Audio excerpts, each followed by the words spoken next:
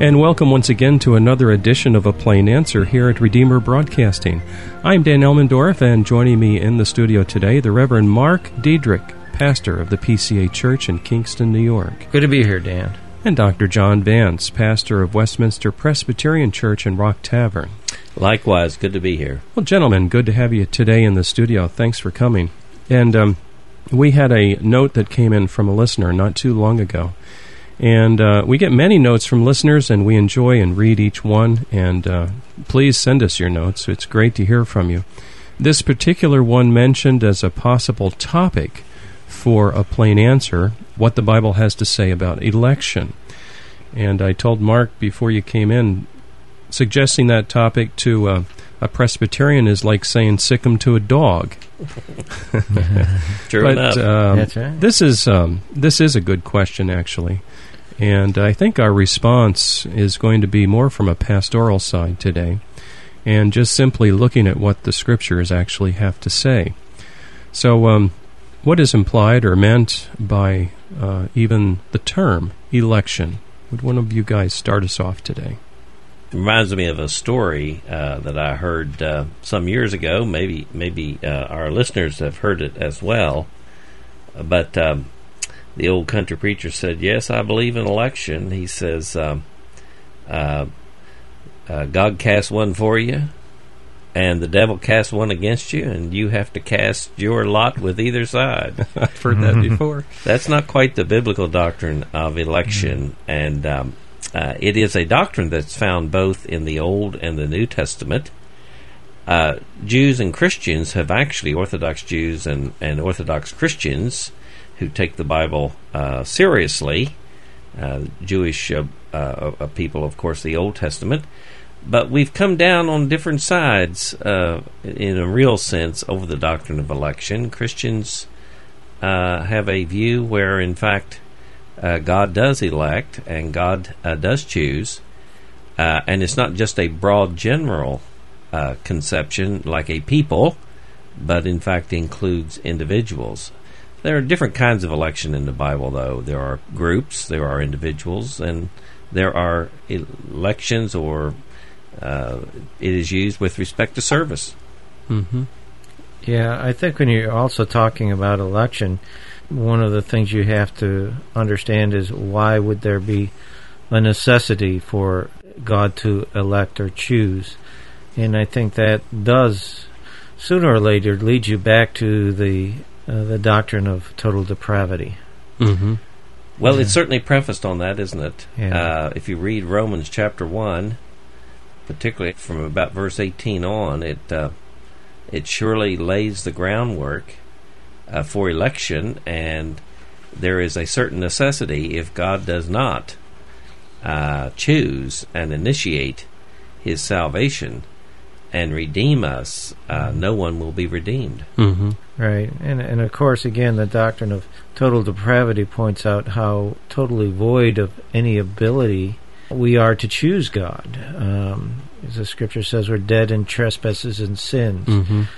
Romans 3:10, there's none righteous, no, not one. There's none that seeks after God. So you have this real situation where ever since Adam sinned and original sin has been brought in, that we're in a real bad way. Yes, we are. You know, think of it psychologically and emotionally. Yeah. A lot of people would put it in that terms in the modern day, but we are psychologically predisposed to be egocentric.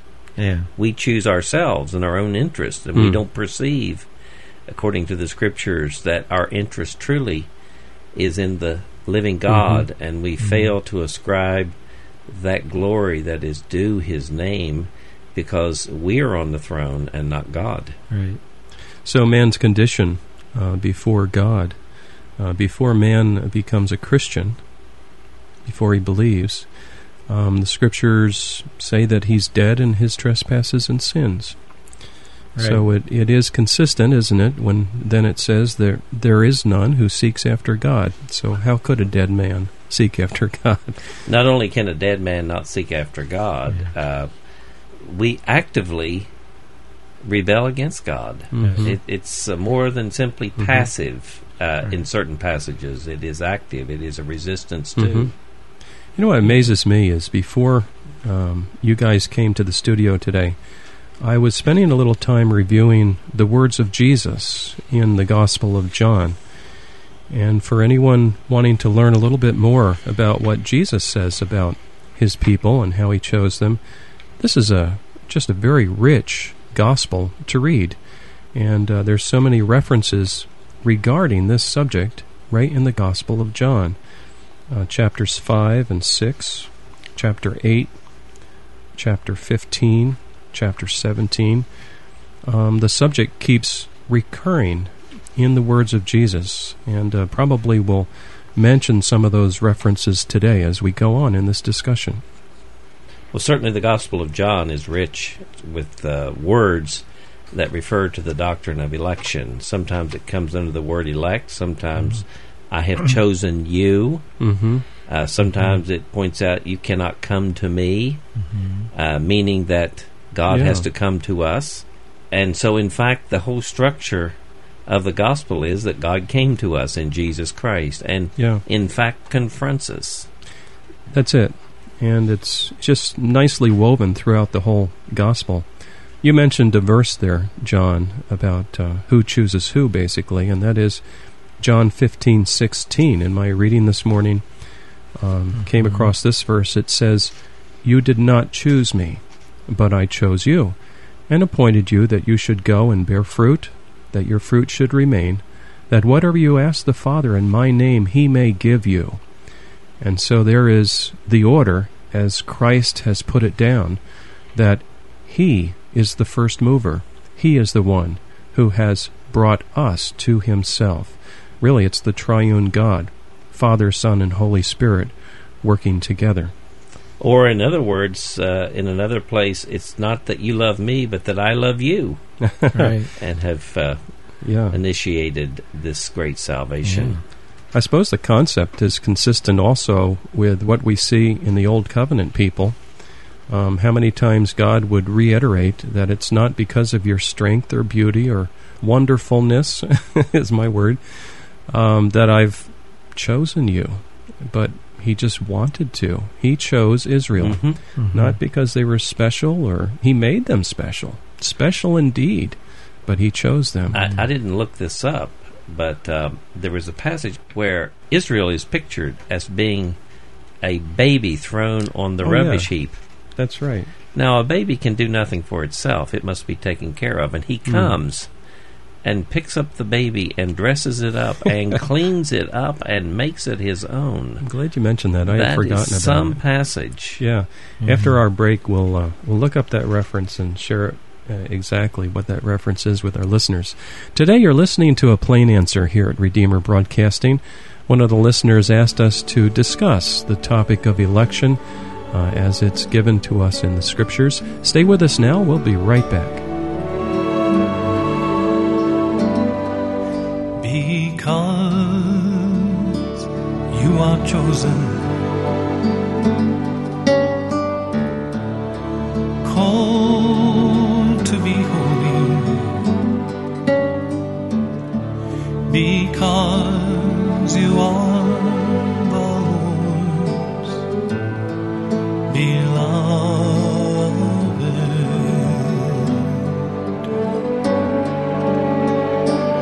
You must clothe yourself with kindness, with heartfelt mercy, in the meekness of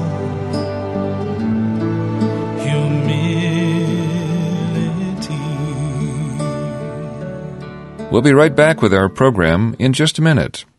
Now, a reminder that your gifts to this ministry enable us to bring you thoughtful, Christ-centered programming 24 hours a day. Would you prayerfully consider helping us with a tax-deductible gift this month? Redeemer Broadcasting is a 501c3 not-for-profit broadcast ministry. We're entirely listener-supported and have no advertisements. If you would like to help support us this month, and perhaps in the future, our mailing address is Redeemer Broadcasting, Post Office Box 1520, Olive Bridge, New York, 12461. Once again, Redeemer Broadcasting, Post Office Box 1520, Olive Bridge, New York, 12461. Stay with us now for the second half of our program. Over all these virtues, bind them all together,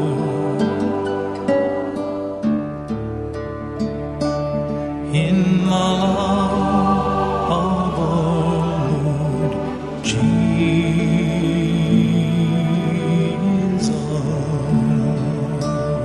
And welcome back. You're tuned to A Plain Answer here at Redeemer Broadcasting.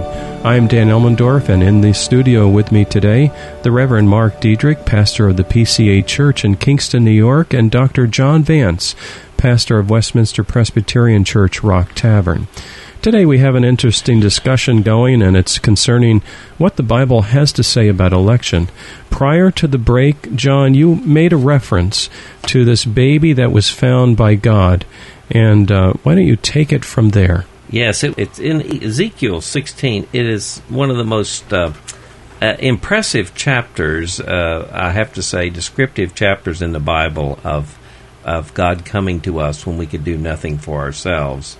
It is a picture of election, even though it is in the context of a child that is found out in the open field and is noticed by God, and he comes and he takes the child, and it says here, listen to how he puts, then I washed you in water, yes, I thoroughly washed off your blood, and I anointed you with oil, I clothed you in embroidered cloth, and gave you sandals of badger skin. I clothed you with fine linen and covered you with silk. It is God taking an infant, newborn, freshly born, the umbilical cord not even cut, picks it up out of its own blood and the afterbirth, and makes it his own. Yeah. That is a beautiful description of election. So in that metaphor, your point is that that's a picture of how Christ takes his people and brings them to himself. Their inability, like that little newly born baby lying in its own blood and afterbirth. Yeah, and that I think also points out to another aspect of it. When we talk about election, it's often called unconditional election. Of course, if you use it in the aspect of the tulip, the acrostic with the tulip, unconditional election, which means that God chose us not because of anything inherently of value in us, but he chose us because of his own love and his own concern. We see that also with Israel. Deuteronomy 7:6 and 7. It says, for you are a people holy to the Lord your God. The Lord your God has chosen you to be a people for his own possession. Out of all the peoples that are on the face of the earth, it was not because you were more in number than any other people that the Lord set his love upon you and chose you, for you were the fewest of all people. And there again, you see God's choosing because he wants to, not because of anything that we have done. I think this is particularly seen in the Old Testament, since we're dealing with some Old Testament passages, in the choice of Jacob over Esau. Oh, yeah. That is a clear text that God is sovereign in his purposes and in his choices. Again, a passage of Scripture that's quite instructive when it comes to the formation of Israel as God's chosen people. As you say, John, in Romans 9, he talks about that with before either of them were born. Before either were born. And did right or wrong. In other words, God didn't choose Jacob over Esau on the basis of their works. He chose them because he chose them. It exalts the sovereign purposes of God and his wisdom and his power and his glory. There's a pastoral side to all this. Here you are, two pastors in the studio today, regarding our comfort and deep assurance, knowing that we are in God's hands. Can you fellas speak to that a little bit? Well, I had an incident not too long ago where I had an older man, and I won't go much beyond that. Right. But I had an older man to say, Pastor, I've grown up Presbyterian, Reformed, and a lot of Baptist Presbyterians are Reformed in their faith, meaning that they subscribe to the doctrine of election. But he said to me, I've believed the teaching of the pastors I've heard, which I believe is biblical, but I am at this stage and I'm not sure I'm elect. Mm-hmm. Now, in some ways, that's a disturbing question to me. We can't pry into the wisdom of God on one hand, but on the other hand, we can have assurance. And God's word is to assure us that we belong to Him. I do think this can be a pastoral problem for many as they worry. We see it in the Puritans a good bit, where they certainly got one half of the biblical truth. But it is important to understand that there is a sense in which we can be reassured that we belong to the Lord, and that He is our God and we are His people, the sheep of His pasture. And I usually point people to the Scriptures that if you come to Christ, and that, of course, Christ enables us to, He will in no wise cast you out. Amen. He has set His love upon you. Mm-hmm. And there are other passages of Scripture. I remind people that if you have faith in Christ, Calvin used to tout in his writings when you read them, and he would reassure his congregation that faith itself is the kind of faith that renders us confident that our benefit is in Jesus Christ, and look to Him and not to yourself. Yeah. It also seems to me that if someone is overly concerned whether they're elect or not, they really don't need to be. And I don't mean to say that in a bad way, but if I am concerned about my eternal state, if I was still dead in my trespasses and sins and had no inclination at all towards God, that would be one thing. But the fact that I've got an inclination towards Him, I want to repent, I want to make sure things are right between me and my Savior, that should be sufficient evidence alone for us as humans that we are God's people, that we're chosen by Him, He has His hand on us, and we can be reassured that we belong to Him. We may have some unconfessed sin, and maybe that's what was bothering this gentleman. And in fact, we all always do have sin, and we need to be confessing our sins daily to the Savior. What we did in this case, or what I did, was we prayed the sinner's prayer once again. Sure. And I remind them that if you confess your sins, He is faithful and just to forgive you of your sins and to cleanse you from all unrighteousness. Yeah. The doctrine of election is in the Scriptures, but it's often either misrepresented or misused. We started this program today by looking at a little bit of the Gospel of John, and I was hoping that maybe we could read a few of these verses from the lips of our Lord regarding His loving election in drawing us to Himself. Do you fellows have some of those verses? This is one of the passages that I think is should I say, undertaught. This passage is very reassuring, where Jesus in John chapter 6, following I am the bread, and this is the Good Shepherd passage in this section 2, on into chapter 10. All that the Father gives to me will come to me. Now that reminds me that almost everyone who's concerned about election is are people who are coming to Christ. That's it. That's it. Yeah, and that is. And then it goes on, anyone who comes to me, I will by no means cast them out, So it is a matter of God choosing and them coming. But the interesting thing about John chapter 6 is right after this part, this bread of life discourse, a bunch of the people left him. And you know what Jesus did is he turned to his disciples. I love this passage in this confession of Peter. He turns to his disciples and he says, "Are you going to leave too?" And Peter says, "Where would we go?" That's it. You have the words of eternal life. You know, when God calls us and God elects us and God chooses us, all those different words, you know, there's something about it. You can't deny it. I mean, this guy, he wasn't sure whether he was elect, but he knew there was a God who was there. He knew there was a God who judged. And in fact, that whole aspect of his knowing that here's this God that's there is, I think, demonstration, as you pointed out, Dan, of an election, of a realization that he is real, and this man wanted to come to this God. You know, and Jesus says, "I will not cast him out." And it is. Well, there are places and times where you can do it as many times as you want. It's not like baptism. You only have one baptism, the symbol and sign of our engrafting into Christ.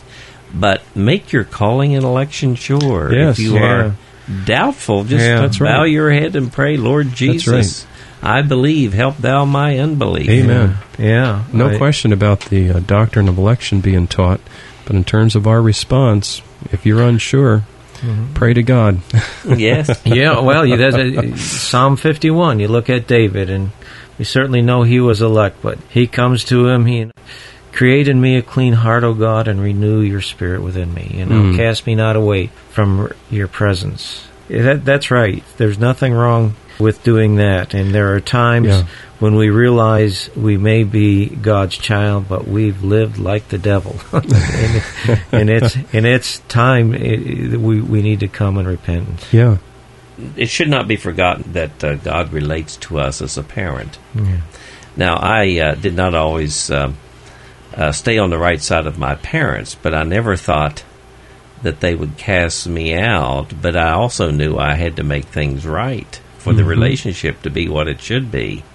And it's interesting that some of the same language that we use with our parents, fathers and mothers and children, it does say in John chapter 6, "All that he gives me, I should lose nothing, but raise it up at the last day." Good point, yeah. And that is, God keeps us in his grace, and he keeps us through reassuring us.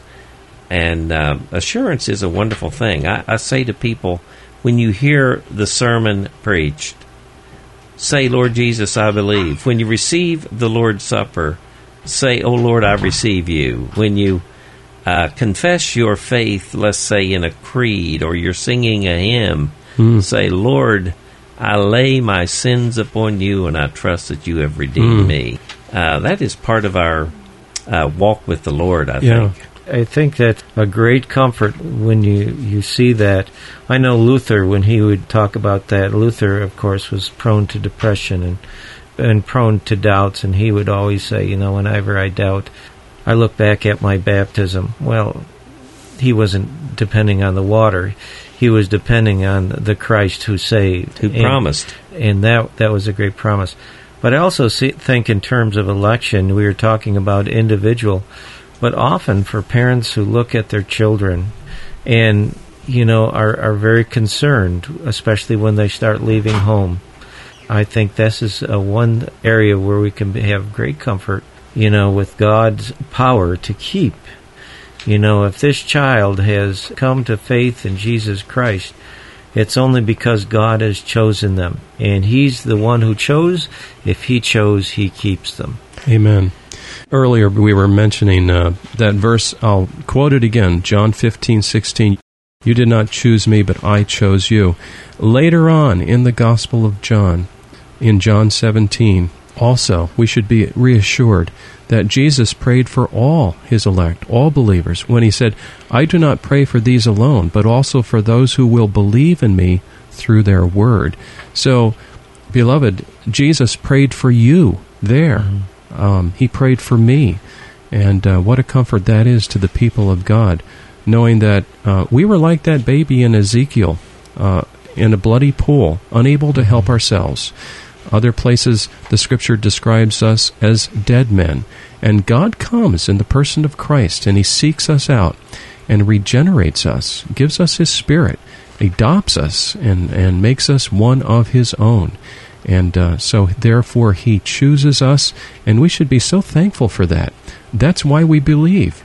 And of course, at some point in time on the human side, because God does this wonderful transaction, we need to act out our faith. We need to believe in Jesus and confess the faith and ask Him to forgive us of our sins. But in so doing, we're just simply carrying out the fact that He has elected us. Well, I'm also reminded of that wonderful verse where it says that He who has begun a good work in you will continue it until the day of Christ Jesus. That's right. Our confidence is in God. If I had anything to say to a person, if someone out there is doubting, I would say, do not look at your own miserable life for assurance. It's not there. Look unto the Lord Jesus Christ, the author and the finisher of our faith. Look to Him. You are in Christ, and that is the kind of faith that God blesses with assurance when you have your eye fixed upon Jesus. Amen to that. Mm-hmm. I see we're out of time, gentlemen, for this edition of A Plain Answer. I want to thank our listener who suggested this topic to us, and we hope that the words today have been helpful. A Plain Answer is heard each Saturday at this time at 10 o'clock and also repeated again at 2 o'clock in the afternoon. It is also posted on our website at RedeemerBroadcasting.org under Programming MP3 Samples. For Redeemer Broadcasting, I'm Dan Elmendorf. Joining me today has been the Reverend Mark Diedrich and Dr. John Vance. Please join us again next week at this same time for another edition of A Plain Answer. Because you are chosen